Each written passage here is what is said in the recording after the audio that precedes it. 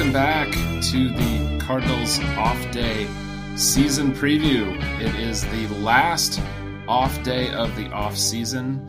Ben and I are very excited to join you, and even more excited for the season to come. I am Ben Godar. With me, as always, my good friend Ben Humphrey. Ben, how are you doing?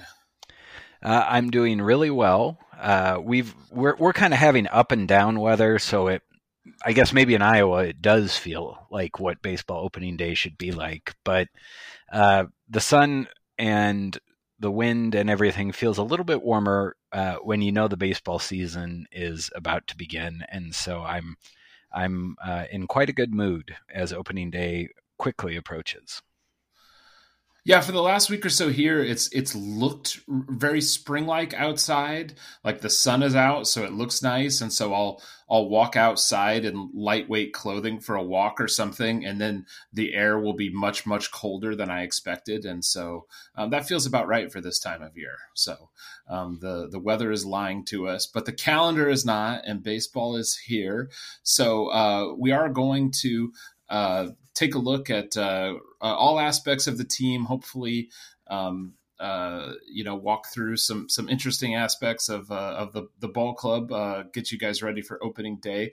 But before we do that, Ben, we've been through a spring training. We've been through a World Baseball Classic. What have you learned?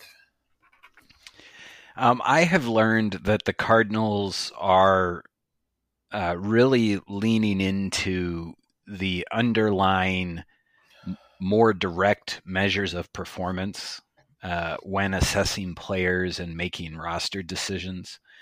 The give and take of what is a reflection of performance is an interesting one. You have your, I call it, the quote unquote, I was a high school athlete mentality, where it's, results are all that matters. What did he hit? Mm-hmm. Those types of things. And that's more of a stat-based approach. And that's an indirect reflection of how a player performed, right? Because you can hit a ball really well and it can be an out, Right. Or you can give up really soft contact if you're a pitcher. Like famously, Mariano Rivera in the 2001 World Series. He gives up a broken bat single, but it loses the World Series for the Yankees. But you'd be hard pressed to say that was a bad pitch. You know what I mean? Yep. And so, with the decisions like Alec Burleson, who the team has talked about his batted ball profile a lot, Packy Naughton, they've talked about his pitch profile and how he has improved his slider. These guys are on the team and they're going to get the first chance here on opening day and moving forward to solidify a roster spot and maybe be on it all year. And I think Jordan Walker also fits in that category to an extent, where they look at his batted ball profile and the things that he is most directly responsible for. Mm-hmm. And he is on the opening day roster. He's probably going to start opening day. And then you look at someone like a Dylan Carlson, who doesn't hit the ball as hard as often, and he is now going to be the fourth outfielder. And you compare that to Tyler O'Neill and Lars Nootbaar as well. I feel like Lars Nootbaar is another guy who they kind of talked about in a way that's similar to the way that they talk about Burleson and Walker. And he has now kind of has a spot as one of the primary outfielders. And so as we sit here today, I think it's safe to say that the people making roster decisions for the St. Louis Cardinals are relying more on the information that is shown on StatCast than they are the stats that are on the back of baseball cards. Yeah, no, I agree 100%. And it's funny, as soon as you talked about them relying on those kind of some underlying things, Alec Burleson was immediately the first name that I thought of. Ben, I'm going to zero in even more than you did on Jordan Walker, because I think the biggest thing that I learned, and I think that we all learned, is that, Jordan Walker's time is right now. And I think that tells us a number of things beyond just the fact that, of course, he's going to be riding into Busch Stadium on a very large pickup truck. In fact, I'm wondering, do they need a larger pickup truck for Jordan Walker? Do they I have the one that they? I think they need What do a you? dually. Yeah, My family used to own some horses, and I feel safe saying using one of the phrases that my dad would use is Jordan Walker's a horse. yeah. He's a big man, and so you need a dually to haul one of those around the ballpark. I think Well, a and big guy like him. luckily, I mean, they had Mark McGuire for many years, so I think they know it's not the first player of that size that they've had to get through the ballpark for opening day. So hopefully they're prepared for that. Um, but I think the choice to have him on the opening day roster, it definitely told us some things. And yeah, he did come out at the beginning of spring training and put up big numbers, was absolutely crushing the ball. But I think you're absolutely right. This wasn't about numbers, and really it was never going to be, nor should it ever be about spring stats. It is about his underlying skills. It's about what they forecast for him. It also is about the fact that they're no longer operating in a way that we saw them operate for a long time, which was really kind of every player in turn, and that they really had to kind of clear out the guys ahead of you before you got your shot. I still think that they see, value and opportunity for some of those guys that are ahead of Walker, but they see a lot more potential in Walker. So he's jumping ahead in line right now.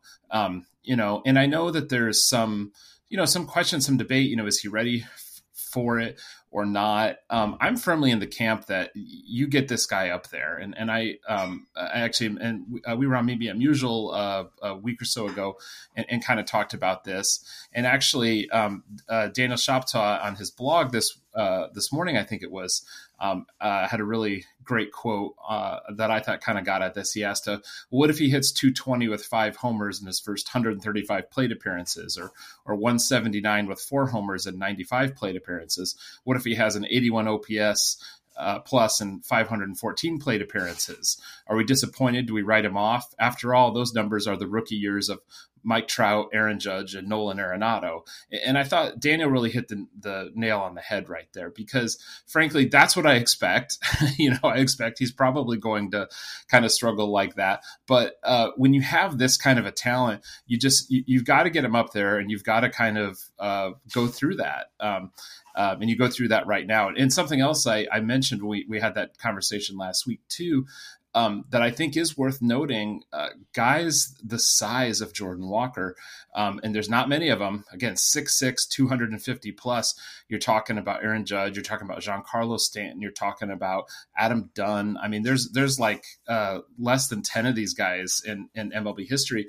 They come up at a really young age. They do come up at like 20, 21, and their careers tend to end early. So even more so, I think that's another reason to get this physically mature guy who, I think really has the tools, is ready to play, get him up there to play.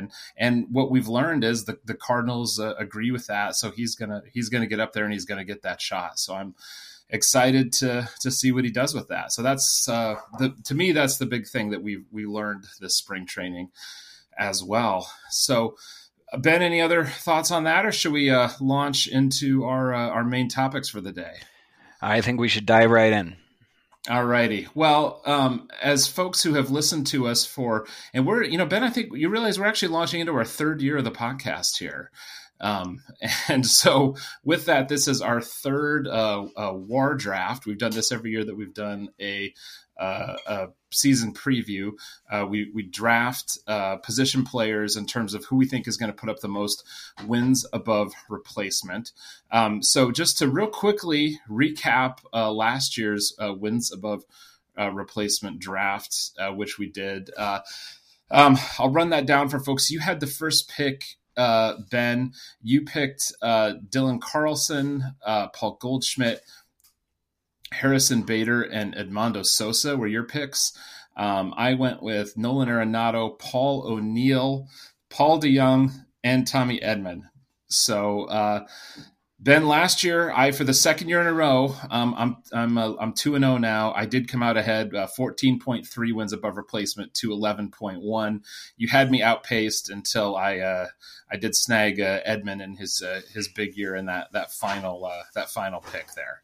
So, but overall, I think we did fairly well. The best players that we did not draft last year in terms of wins above replacement were Donovan, Newtbar, and Pujols, who I think are all guys who I think not many of us saw putting up the kind of years that they put up before the season started. Yeah, and I think looking back at it, I think, as you said, you know, with those guys, it was a question of what would they do with their opportunity. And, to the Cardinals' credit, they all, I think, seized on their opportunity and performed well for the team and were, very important role players for a playoff team. And I still think it's interesting to look back and where you are before opening day is not where you're going to be in even July, Yeah. and so it's really interesting now to look a year later like you aren't going to take Dylan Carlson first, or at least I wouldn't.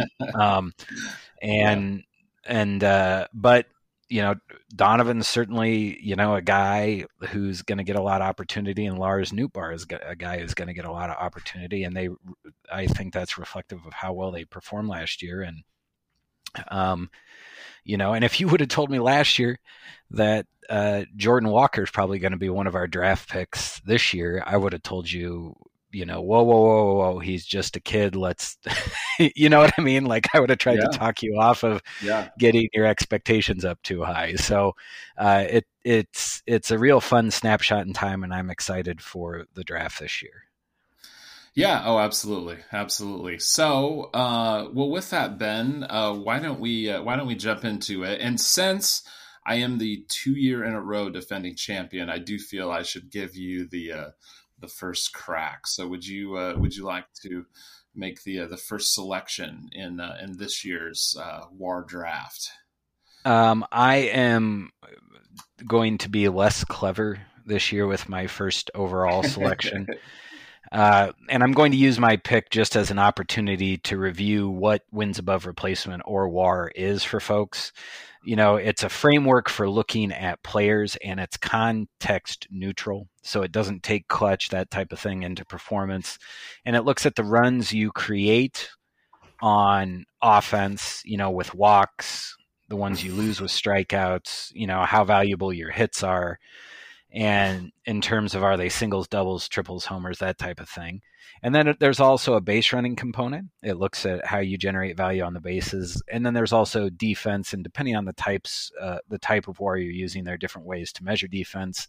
But it's looking at how many runs you save for the team and putting a value on that. So with that in mind, I think folks can probably understand why I would take Nolan Arenado number 1 overall, because he may very well be the best all-around player in the league this year. And I'm going to use the number 1 pick on him because of his all-around talent. Ben, I wrote Arenado down actually right after I wrote your name down. So I had no doubts you were going to go with Nolan Arenado this year. Solid choice, of course. So I think equally chalky in the second spot. I am going to go with Paul Goldschmidt. Now, you and I have talked about the fact that I think folks may have perhaps some overinflated expectations for Goldschmidt coming off of MVP season. I don't think you or I expect him to come probably near that 7.1 wins above replacement he put up last season. But that said, I think he has kind of after a little bit of a dip as he kind of transitioned into St. Louis, which of course also coincided around the kind of weird COVID years and everything. he does seem to have reestablished a baseline around a 4.5 to 5 win type player, which was a level that he had sustained for quite a long time. And I have every reason to think that that's about what he's going to put up this year. That's right in line with his, Zips projection, which, tends to be a fairly conservative projection as well. Goldschmidt just has such a track record, and there's certainly other people who might have a ceiling that where you can imagine something where they could have maybe they could go beyond above that, but aside from Arenado, I don't think there's anybody with a higher floor than Paul Goldschmidt. So I'm going to take him with my first pick. I think that's a very good pick and very good reasoning behind that pick. And that's something I do want to stress. I think that we might be considered down on Goldschmidt, but we still think he's going to be very good. We would just be surprised if he's, top 5 in MVP again, or even, frankly, I would probably be surprised with top 10. But that's still a very good player. And, as you said, his floor is so high. He's a very good pick in a draft like this. And Ben, I'm going to tell you right now, I think we just got through the really boring part of this draft. I think it gets really interesting here. So I'm very interested to hear what you have to say next. I have a fever, and the only prescription for it is more pepper grinder. And so, but Andrew Kisner shared horrible news today on the radio in St. Louis. That. And that is, on the one hand, I understand it. The news is, I should say first, that the Cardinals are doing away with the pepper grinder celebration. Basically, it has become bigger than St. Louis, and the Cardinals are going to let the world have it. And they're going to come up with something new for their team for this year. And on the one hand, I understand that, the World Baseball Classic Japanese team using it and winning it all, it does kind of become theirs with the way things transpired. But the originator of that is Lars Nootbaar, and he is my pick, and here's why. The keys to being a good offensive player in Major League Baseball, the two most important factors, and Eno Saris, who we talk about a lot on this podcast, he writes for The Athletic. He writes really good stuff. I encourage you all to subscribe to The Athletic and read Eno's stuff. He's really broken down that the two strongest indicators of offensive success are strike zone discipline. Basically, you don't chase pitches out of the zone, and then hitting the ball hard. Lars Nootbaar has had strike zone discipline throughout his career. He has that skill. He has also shown last year and now in the World Baseball Classic that he, going to driveline, getting a new bat, really working on maximizing his efficiency with his swing to hit the ball as hard as he can, as often as he can. His hitting eye lends itself well to developing that skill set. And so I think he is going to have a really good year this year because of those two talents. And I will also add to that, he hits left-handed. He does pretty well against left-handed pitching, but he's going to get more plate appearances, even if he struggles against left-handed pitching, because there are more right-handed pitchers in the league than left-handed pitchers. And so when you take all that together, I think he's a good bet to be third on the team in wins above replacement, or maybe even higher. I am very high on Lars Nootbaar going into this season, and I select him with my second pick and the third overall. A very, very interesting pick. I would love to see Lars Nootbaar finish that high on the team in that regard. I love Lars Nootbaar, and I would just love to see him sustain the level of player that we saw him be over the second half of last season, and really what we saw in the World Baseball Classic, because we just want to see a performance that matches his personality, which is huge. So yes, go ahead. Oh no, I was just going to say, and that's another reason I really enjoyed cheering for him. It's very much a head and heart on the same page selection, right? Like Yeah. I enjoy Lars Nootbaar. I enjoy cheering for Lars Nootbaar. I am. I believe in his talent. All of these things make me happy with this pick. Well, Ben, with my second pick, I am going to appease the folks who accuse us of being Tommy Edman haters by making Tommy Edman my second pick. And we Tommy Edman was a fairly low pick for us in each of the last 2 years. And has overperformed where we've picked him each of the last 2 years. And I think part of that is for me anyway. I think Edman has a skill set that to some extent is maybe not in a little bit of a blind spot for me, or just the types of things that he does are not always the types of things that I most like to see in a player, or maybe I'm more aware of his deficiencies and not always giving him enough credit for the things he does well. My overall opinion of him hasn't changed. I have big concerns about Edman's hitting profile and kind of continue to have those. Overall his results were better last year, his kind of end results. I don't think his, what he was doing underlying that was better. I think maybe just mostly I think it was luck. I think a little bit it was how it was deployed.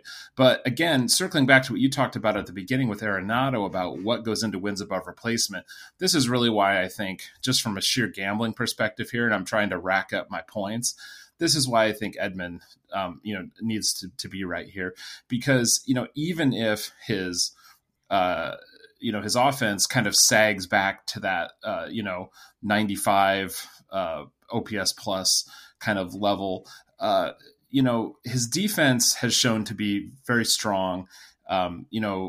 His base running is exceptional.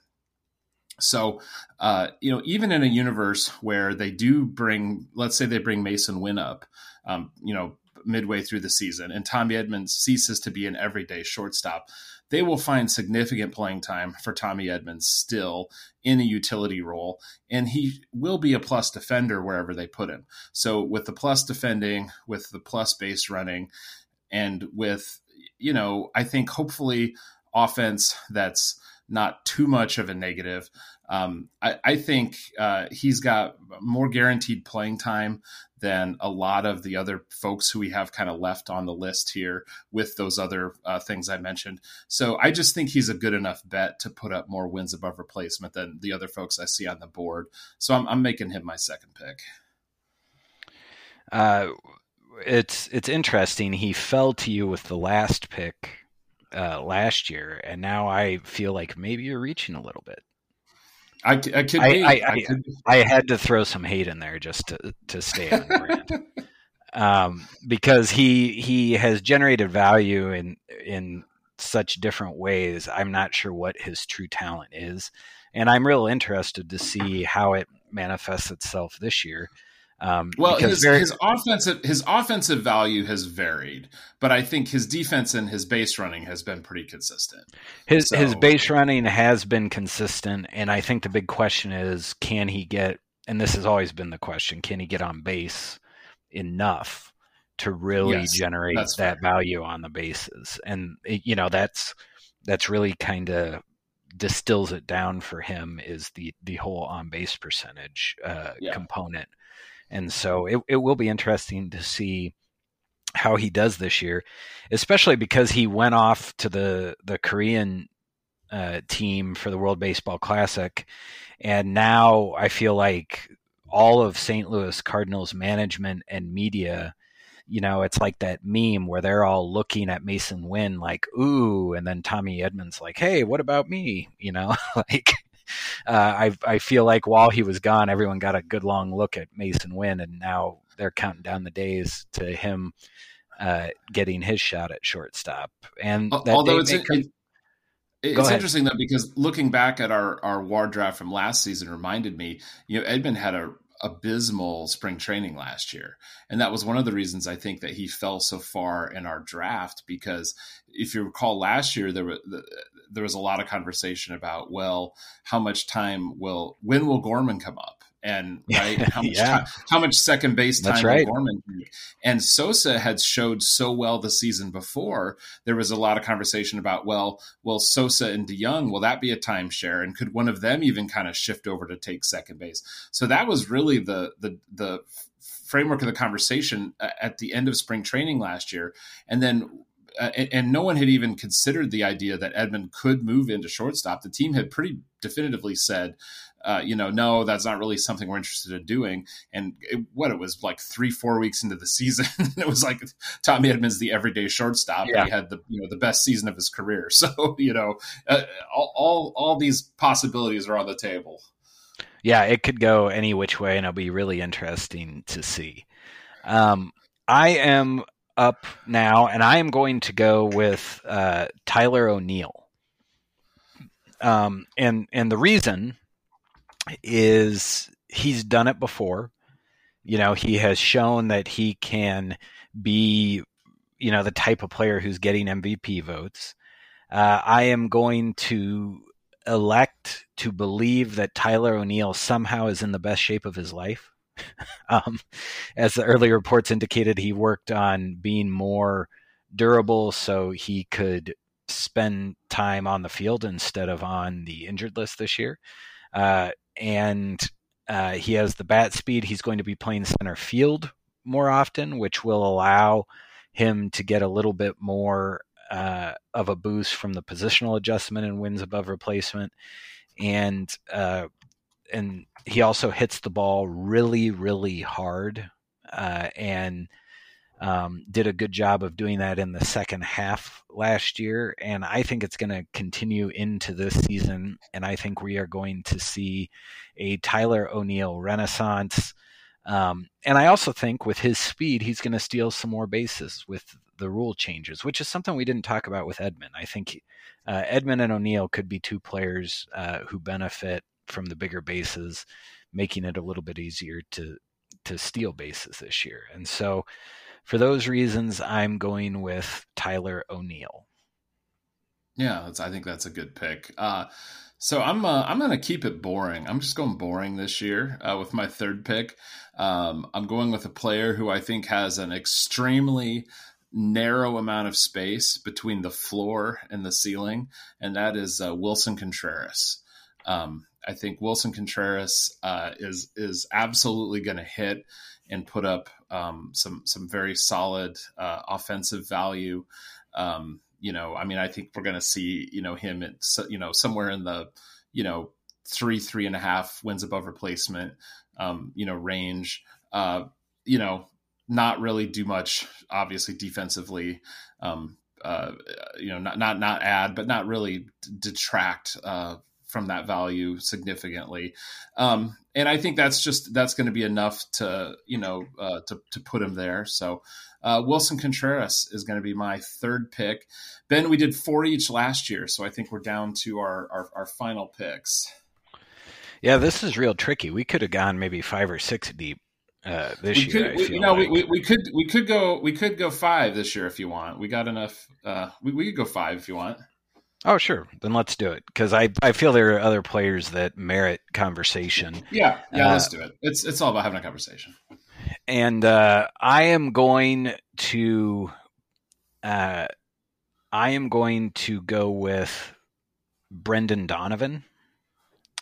And the reason I am is I think he's going to be hitting towards the top of the order, and I think he's going to get a lot of plate appearances because of that. And he hits righties and lefties fairly well. He has plate discipline in spades, a lot like Lars Nootbaar, and he seems to have cracked the code on at least hitting the ball a little bit harder than he did last year.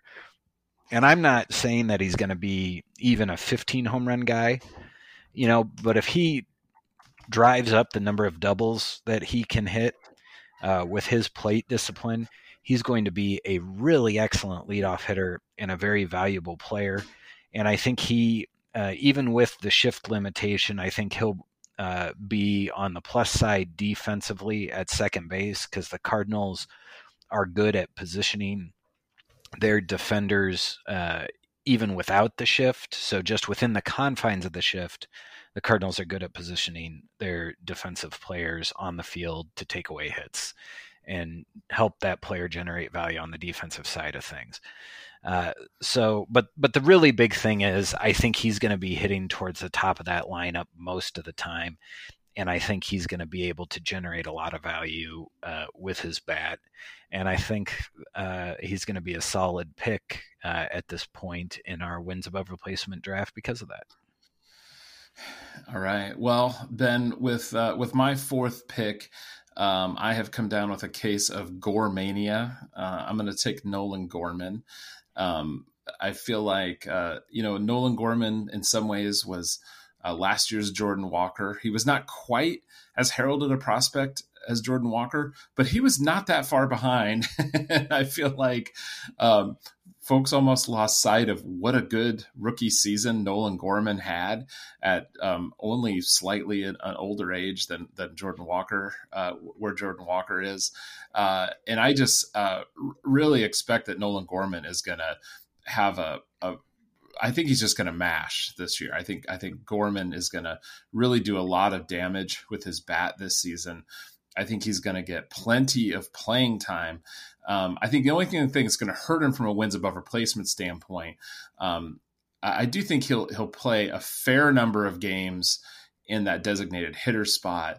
He's certainly not going to be a full-time designated hitter. The Cardinals are never going to do that, nor should really anybody. He'll play a lot of games at second base. They've already said he's going to be the kind of primary third base backup as well on those days that Arenado's off. But I don't know that his defensive value, even on those days he plays neither position, is going to be enough to add much there. So, I think he's going to hit. I think he's going to hit well. So I'm going to take him with my fourth pick. I was torn on him because I think he's going to mash also. Like, I'm with you on that. But I was looking at it and I don't know what his fielding, numbers are going to be, or even how much he's going to play in the field. And so I kind of shied away from him just because this is a total value draft. But I really think I'm really high on Gorman as well. We would both take him much. We would both take him much higher in the OPS plus draft than we would in the wins above replacement draft. Yeah. Oh, totally. But you have put me in the position here with my draft pick to take Jordan Walker. And the reason I'm going to take Walker is he is the person that they want to be a primary corner outfielder for not just this year, but like for the next 10 years. And so I think he's going to get every opportunity to be that guy. They did not put him on the roster to place him on the bench and not have him get at bats. And so he's going to get ample opportunity to hit. His plate discipline is not elite, but it's not terrible. And his ability to drive the baseball is potentially elite. And so I think he's going to generate value with his bat. I think he's going to be good enough in a corner outfield spot, even though he hasn't played that position a lot, that he isn't hurting himself in terms of what he brings to the club and to wins above replacement. And so I think he's going to get, 500 plate appearances, maybe more, if he hits. And, there may be some bumps in the road, but I believe in him. And we could be back next year at this draft with me saying the same thing, with the caveat that despite an okay season last year, but I think he's going to hit. And with where we are in the draft, for me, it's between him and Dylan Carlson. And even though Carlson has probably a better plate approach, he hasn't shown he can hit the ball as hard. And he's also the fourth outfielder. right now, and Jordan Walker is one of the first three. So that tells me what the organization thinks and who is most likely to get more playing time. And so even though I still like Dylan Carlson as a player, and I think he will have a good bounce back season if he's healthy, I'm going to go Jordan Walker because he's ahead of Carlson in line. Yeah, no, I would have gone with Walker as well. I think, and again, we'd love to see Jordan Walker have the Albert Pujols rookie season, but that doesn't happen. That's why we remember the Albert Pujols rookie season. I think it's much more likely that, Walker hangs around for a full season and, maybe has a, 105 OPS plus season and just, shows he can handle it. Like that would be a completely solid debut rookie season for him. And that's frankly more of what I realistically expect from him. And you kind of forecast the correct pick for me to take here, Ben, is Dylan Carlson, who is absolutely the fourth outfielder in that outfield mix, and one who has really played a little more center field than any of the others, should get a lot of playing time, is still very young. I think there's a lot of reason for him to, I think there's still reason that people could be optimistic about Carlson, but I'm not going to take Dylan Carlson because I'm telling you, Ben, I'm just out on Dylan Carlson. He cannot hit right-handed pitching. I think the team is out on Dylan Carlson as well. I just don't see enough there. I'm going to take Mason Wynn with my pick because Wynn did so much this spring that I think that there is a good chance. Now it's going to take an injury. It's going to, or a trade. Something's going to have to happen, but I think they want to see Mason Wynn on this team in 2023. Now, at the beginning of the spring training, I would have said Mason Wynn is a 2024 St. Louis Cardinal, but I think he's going to be joining this team sometime this year. And when he does, his defense, his base running, and then, now again, it'll be tough for him to, come up and hit at the level he could eventually hit, but he has so many tools that I think that even in a half season, Mason Wynn could outperform Dylan Carlson in a backup outfielder role. So I'm going to take Mason Wynn with my final pick. Oh, and here I thought you were going to also say this also is insurance for Tommy Edman taking his rightful place as a utility player. No, I left that for you. I was like, I'm sure Ben will get that dig in, so I'll leave that. I'll set that ball on the tee and let him take that swing. I also want to say, even though neither one of us selected him, I think Alec Burleson could have a really good year because he's a left-handed hitter who makes good contact and has high quality of contact when he makes contact. And most pitchers are right-handed. So I think he's going to get a fair number of opportunities to really contribute to this club and have a good year. So even though we did not take him, I don't want folks to think like we're down on Alec Burleson. There are a lot of guys on the St. Louis Cardinals who could contribute, in the lineup this year. And it's going to be really interesting to see who emerges as the predominant guys on this club, because I think Marmol is going to do a lot of mixing and matching. And, this year could go in ways that no one anticipated, and it'll be a lot of fun to watch. Yeah, I mean, this, you're probably going to be looking at, Gorman and Walker hitting like 7th and 8th on this team. I mean, which is crazy. This is an extremely, extremely deep lineup. So, it's going to be fun to watch. Something that's not as deep, Ben, is the starting rotation. So, shifting gears to talk about the starting rotation, we took some of the pitchers who look most likely to contribute to the rotation, and we thought it might be fun to do some over-unders for those pitchers. So Ben, I'm going to throw the first one your way, starting with Adam Wainwright, because where else are you going to start on this team? Ben, I'm going to throw this at you. Adam Wainwright over or under 5.5 wins on the season. He needs 5 wins to get to 200. So I'm saying they'll get him to his 200. So I'm setting the over under at 5.5. Well, they're going to. He will have to be injured not to get more than that.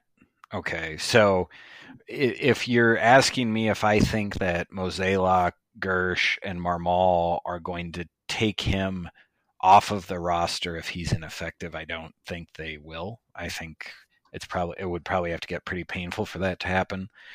And I think my underlying question is we know they're going to get him his 5 for 200. Is he going to contribute more than that this season? I think he is, and I may just be looking at his injury with way too rose-colored a shade of glasses here. But I think he's going to have more, and I think he has a bad taste in his mouth with how last year ended, and I think the club hopefully will be in the position where they do not have to rush him, so when he comes back, he will be healthy. And I also hope we get just a nice dose of the wily veteran starting pitcher that feels like is becoming rarer and rarer in Major League Baseball, and gives us like more in the 8 to 10 win range. So I'm going to go with over. Okay. All right. Solid. I certainly hope so. All right. So over under here, we're going to go to the opening day starter, Miles Mikolas, Jupiter's favorite son. So when you look at his, career with the Cardinals, Ben, he earned a reputation as a bit of a workhorse pitch to contact starter in his first couple years. And then he threw 44 and 2/3 innings between 2020 and 2021. And then he threw over 200 last year. So with those inputs, Zips projects him for 156 innings pitched. And he's in the first year of what is now effectively a 3-year deal. And of course, we all recall that it didn't take him too long to get injured after he signed his last extension. So my question to you, Ben, is does Miles Mikolas over under 156 innings pitched, which is what Zips projects him for? I feel like there's just like a law of the universe that guys get injured or pitch less right after they sign a long-term deal. And I'm not saying it's like by choice, you know what I mean? I'm not like accusing them of anything. I just feel like that just almost feels like that's how it goes. And also just, he's of an age, I don't know if a pitcher of that age, it's like if they weren't hurt last year, I feel like they're going to be hurt this year. So, I certainly hope he's not. And I do think, he's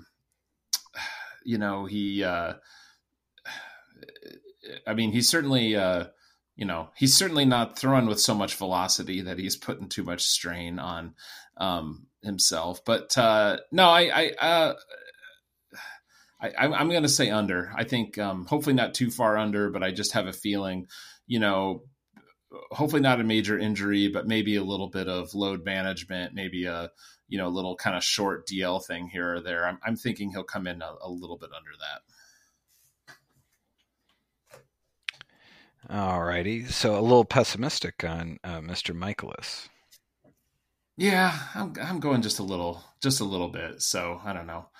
All right, Ben. Jordan Montgomery, sticking with Zips here. Zips projects Jordan Montgomery at a 3.60 FIP, which is would be the best on the team in terms of starting pitchers. So are you over under 3.60, or if just as the over under the best FIP among starting pitchers? And just for folks who might not be familiar, FIP is fielding independent pitching, and it's on the ERA scale, but it looks at strikeouts, walks, and home runs allowed, because those are the three things that pitchers are said to have the most control over. And so it looks more closely at individual performance than like earned run average, which defense plays a role in. And so I am going to say, under. It's a walk year. The Cardinals were unable to sign him to an extension, so I think he's probably going to have a little bit of a chip on his shoulder between that and the arbitration process. And I also think he's probably the best pitcher on the team. I don't say that with a lot of conviction, but I think that's probably true. And so I am going to go with under, the understanding being, of course, a lower FIP is better, like with ERA, than a higher FIP. And so I'm going to go under. I think Jordan Montgomery is going to be the best starter on this team, and then he's going to go become a free agent and get paid. And more power to him if that's the path he chooses, because it'll help the Cardinals win this year, and it'll set him and his family up for, I think, life if he's able to succeed. Yeah, and I think I'd agree with you on that. I mean, I don't know that he's the best by a long shot. I think he and Matz and Michaelis, I think are pretty tightly kind of grouped together. But yeah, he would still probably be my pick as well. So I'm with you on that. All right, moving along with our over under of the starting pitchers. And my mom messaged me, Ben, so I actually got off of our outline, and I apologize. That brings us to Jack Flaherty. Did she text message you about the Cardinals, Ben? Because I know she does that sometimes. No, she text messaged about if I would like brownies. Okay. Very important stuff. Yeah, very important stuff from my mom. Yeah. But these are the types of things that she does.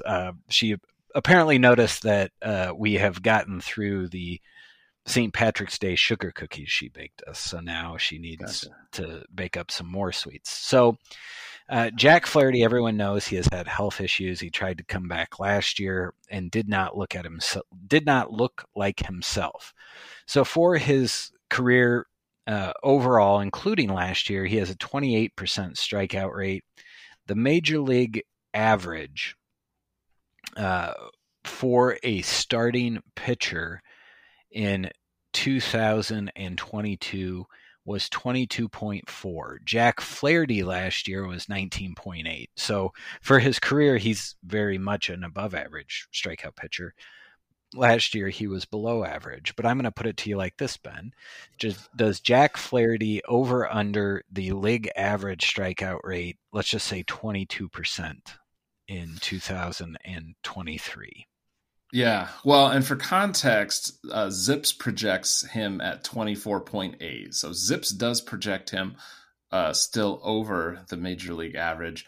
I'm going to say under, Ben. And I got to be honest, I almost shouted under as soon as you said Jack Flaherty. I didn't, without even knowing where you were going. And I like Jack Flaherty so much. And, those first couple of seasons of his career, looked fantastic. And just, injury, just unfortunately, it just looks more and more like it has just kind of, sapped him from what he was. And, and again, not to hang too much on spring performance, but the stat lines, and I've watched him pitch this spring too, and it has not looked good. And really even just the last couple of years, I mean, he's battled to get out there, and it just has not looked very, very good. And I have honestly I have come to wonder with Flaherty, the Flaherty profile early in his career. I mean, he filled the zone up with strikes, and he got a lot of swinging strikes. And I just don't know that his stuff supports that approach anymore. because he gets hit hard now. And I just almost wonder if, even as young a guy as he is, he needs the kind of reinvention that we often see, guys undertake, more like when they're in their 30s and, they've really lost velocity, and they got to go from being a power pitcher to, a wily, nibbling kind of guy or something. It seems like maybe he's going to need to find something different to be successful. I don't know. I hope not. I certainly hope he can go out there and be successful, but I'm off the train of just, thinking, oh gosh, is Flaherty back? Is Flaherty back? Are we going to see that guy again? I don't think that guy is in there anymore. And I hope there's still an effective guy in there, but I don't think it'll be a guy who can produce above league average strikeout rate anymore.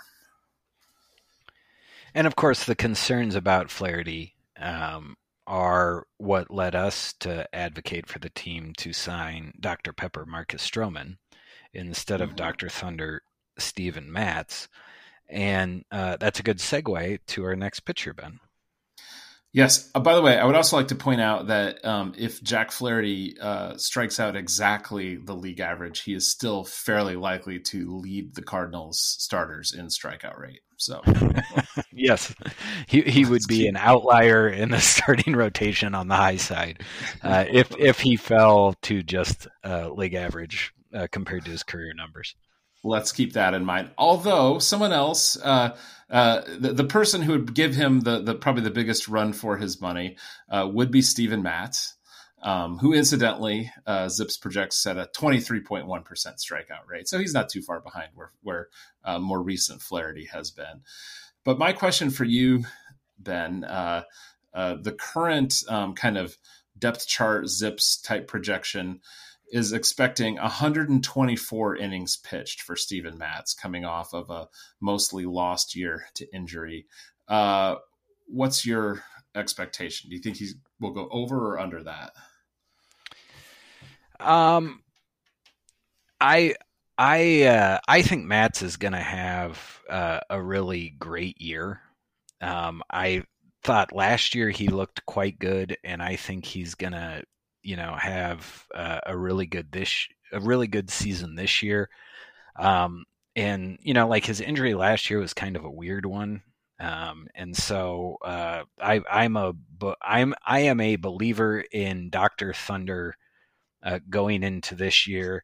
And I'm going to make a bold prediction, Ben, and I'm going to say we may even be calling him Dr. Pepper by the end of the season. Yeah, Stroman, as much as we talked Stroman up, he didn't have the best of results up there on the north side of Chicago. So, I think that could very much happen. Like I'm. He was better last year before he got injured. He looked better last year before he got injured. And I know his ERA didn't necessarily reflect that, but he was a better pitcher than I thought he would be. And, yes. And he has looked this year in spring training, he has looked healthy and very similar to that pitcher, which, you try not to put too much stock in spring training, but with guys coming back from injury, if you can kind of check that he's healthy box, which you can kind of get a feel for just by how they're performing and how they look out there. And I feel like Matz has done that. And so I feel pretty good about him.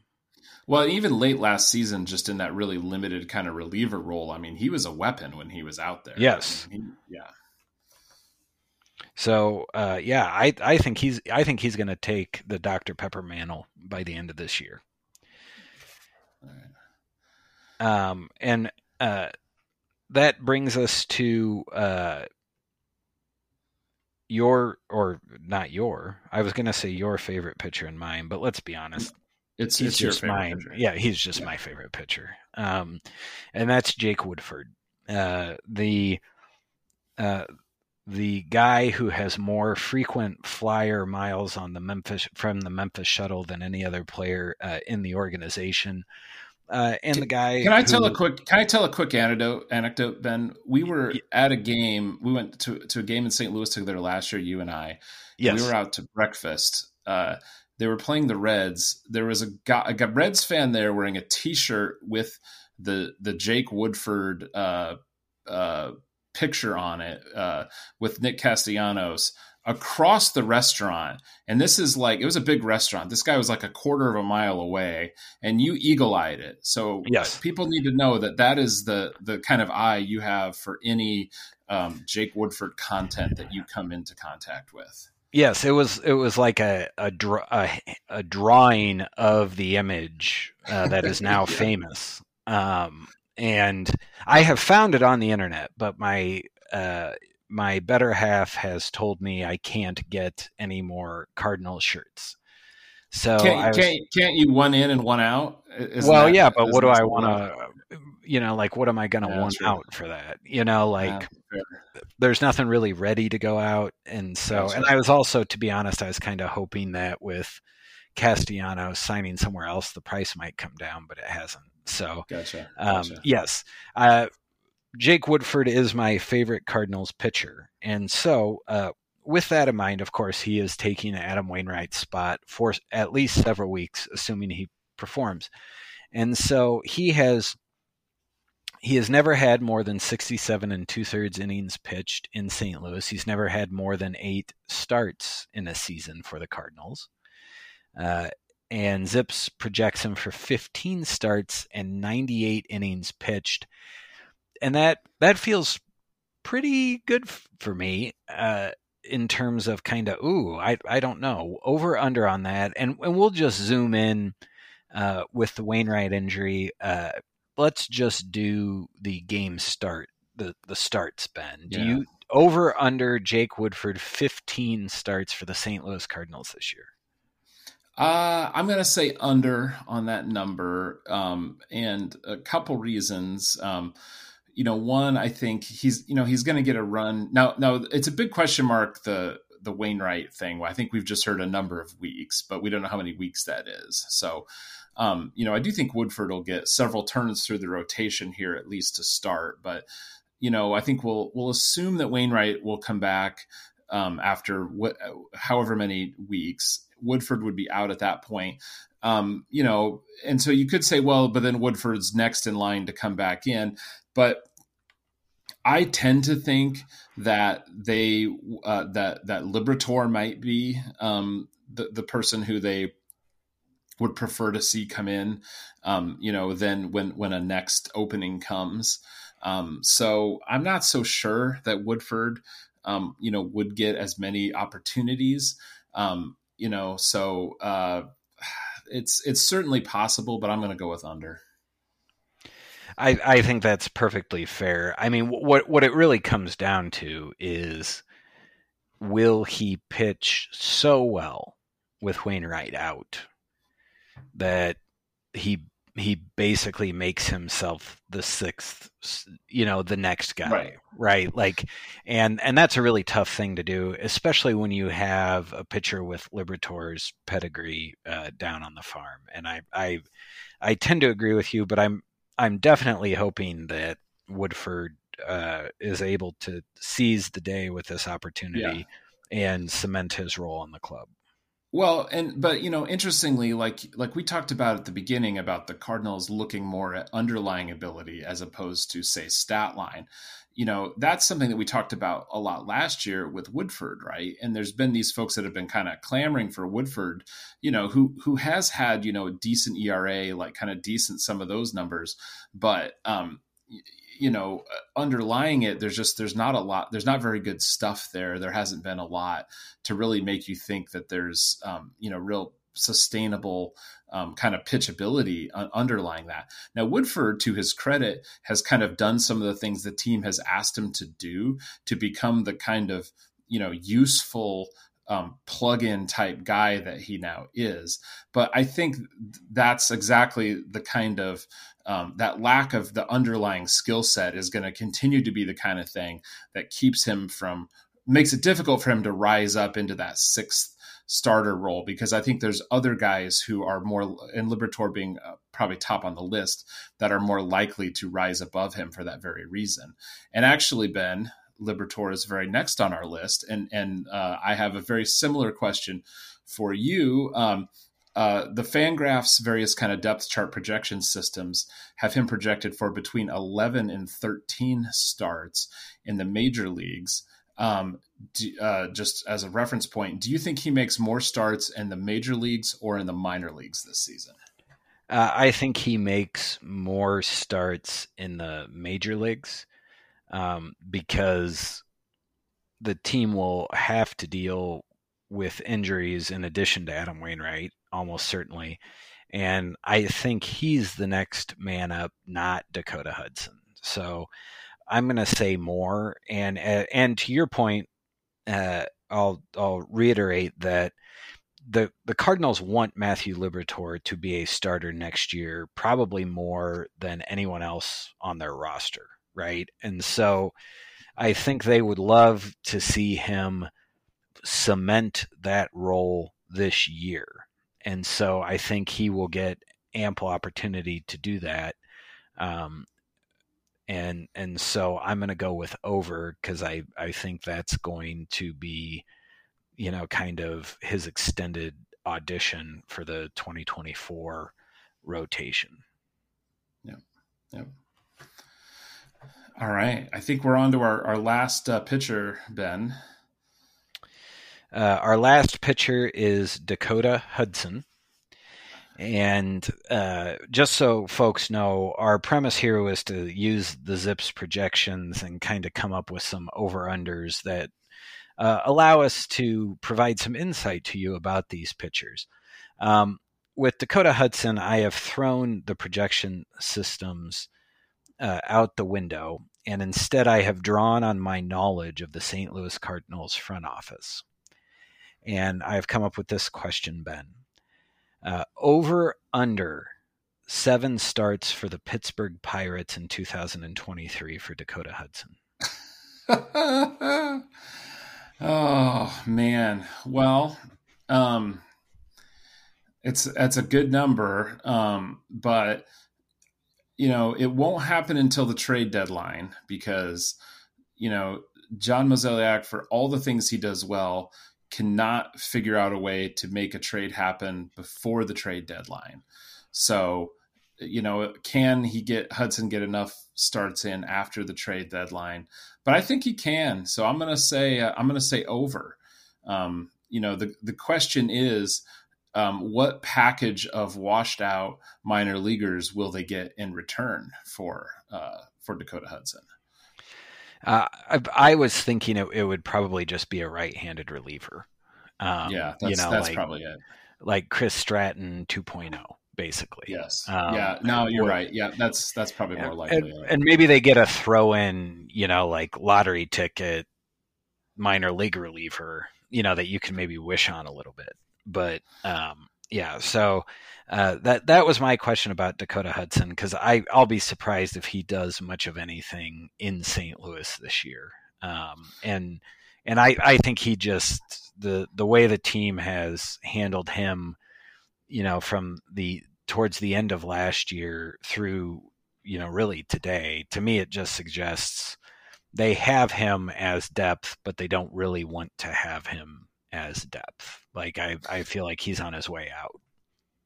Yeah. I mean, sometimes you gotta call the employee into your office and sit down, and you just have to say, hey, I'm sorry, it just didn't work out. It's just kind of, I think that's where they're at with Dakota Hudson. And I don't know that we need to point any fingers or say it's anybody's fault, but it just didn't work out. And that's where they're at. So, all right. Well, Ben, I think we left a small window of time here to talk about the bullpen. We don't really have a framework for it, but I don't know. Was there any just kind of general thoughts you had on the bullpen? It's sort of the one aspect of the team we haven't really touched on. I don't think I have much to add that folks have not already read. I'm absolutely fascinated to see Giovanni Gallegos pitch with a pitch clock. And I don't know if I have adequately described my how intriguing I find this. My level of interest is very, very high. And especially after him going off to the World Baseball Classic where they don't have it. So I'm very fascinated by that. And the other thing that I'm very interested about is Drew Verhagen. Mm-hmm. You know, it's a very persistent thing that, and we talked about this earlier. The Cardinals like the direct measurements of pitcher and hitter performance, right? Mm-hmm. And you've seen that the club really likes the way his pitches profile, and he even had a quote along the lines of like his metrics are, the club likes his metrics or something like that. And I think Derek Gould reported that his metrics are the kind that all the clubs are after now, and so I'm also really interested to see him pitch this year when presumably he is healthy. I don't know how healthy he was last year. And then to immediately bring up StatCast and dissect the data and see what they're talking about. So I'm very interested in that.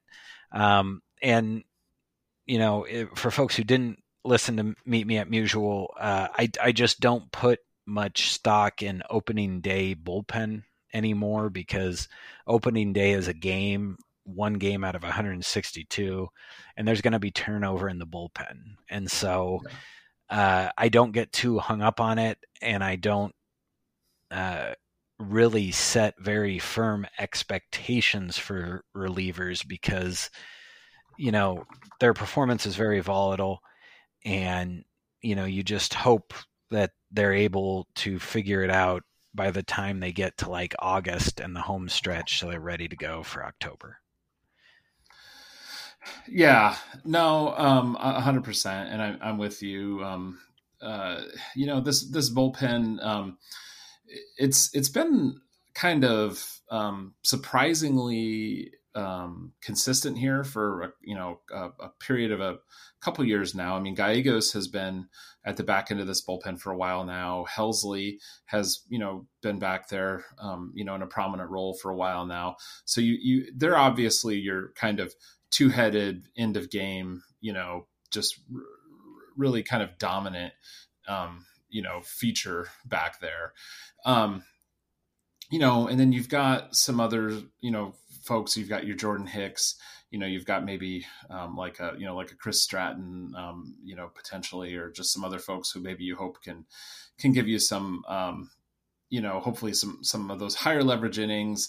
And like you said, then you just get into where it's more of the numbers game, and you just kind of need the quantity more than anything else. Verhagen's interesting to me as well. I feel like we were sold him as a swing man, but they really seem to have kind of just moved out of the idea of him having any kind of starting role, which is somewhat interesting to me. Similarly, Zach Thompson, just more and more, it seems like they really consider him a bullpen guy. And then, Palante as well. And, Andre Palante had, I think, like the 6th or 7th most starts on this team last season. And they're kind of, locking him in as a bullpen guy as well. Now, I'm not saying that, Verhagen or Thompson or Palante strike me as particularly promising starters. They don't. But that said, they don't have promising starters.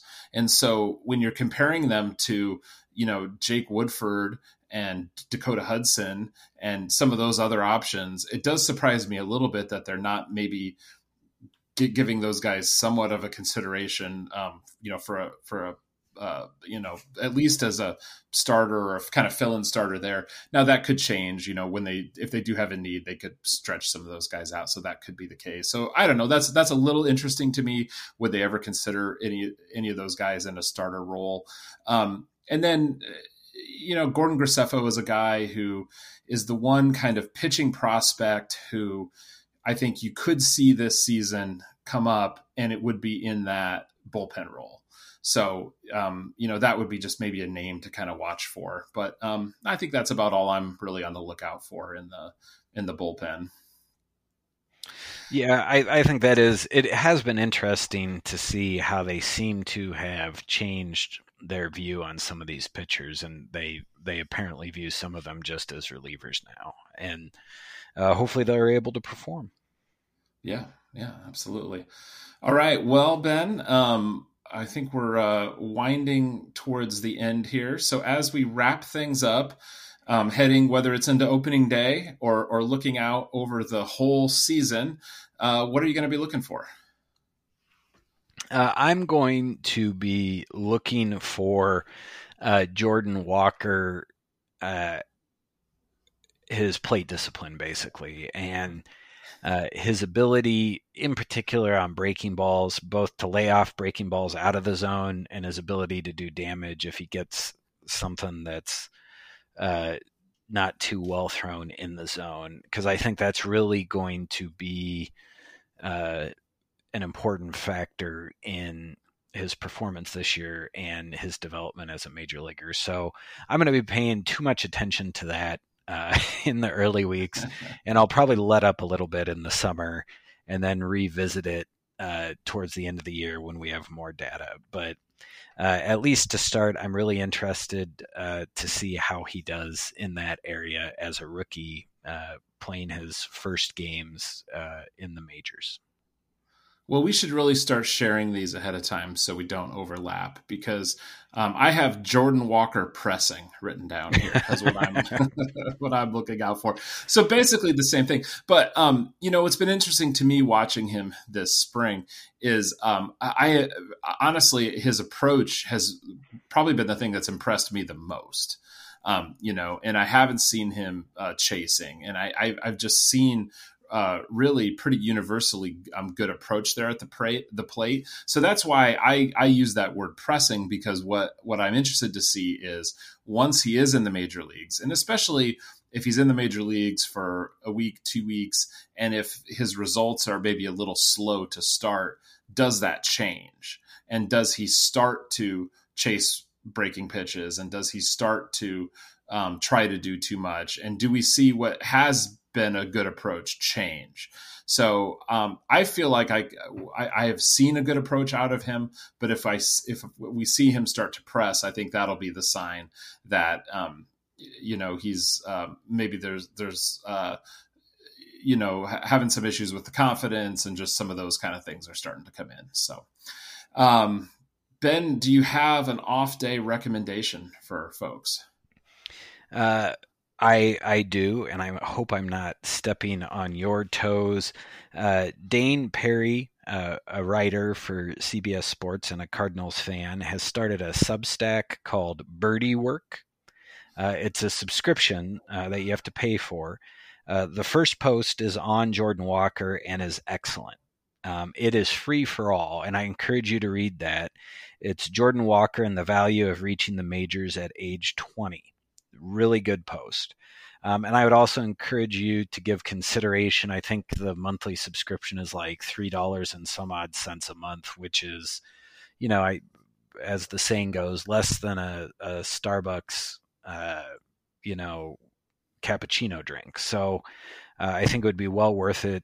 And I encourage you to head over there, give his first post a read, and give consideration to subscribing. Yeah, well, and as I thought about what do I recommend for folks the day before the season starts, or maybe folks are even listening to this on opening day, getting excited for that afternoon day game to start, I remembered a couple years back, I on Spotify created a playlist that is a full hour of Here Comes the King on stadium organ.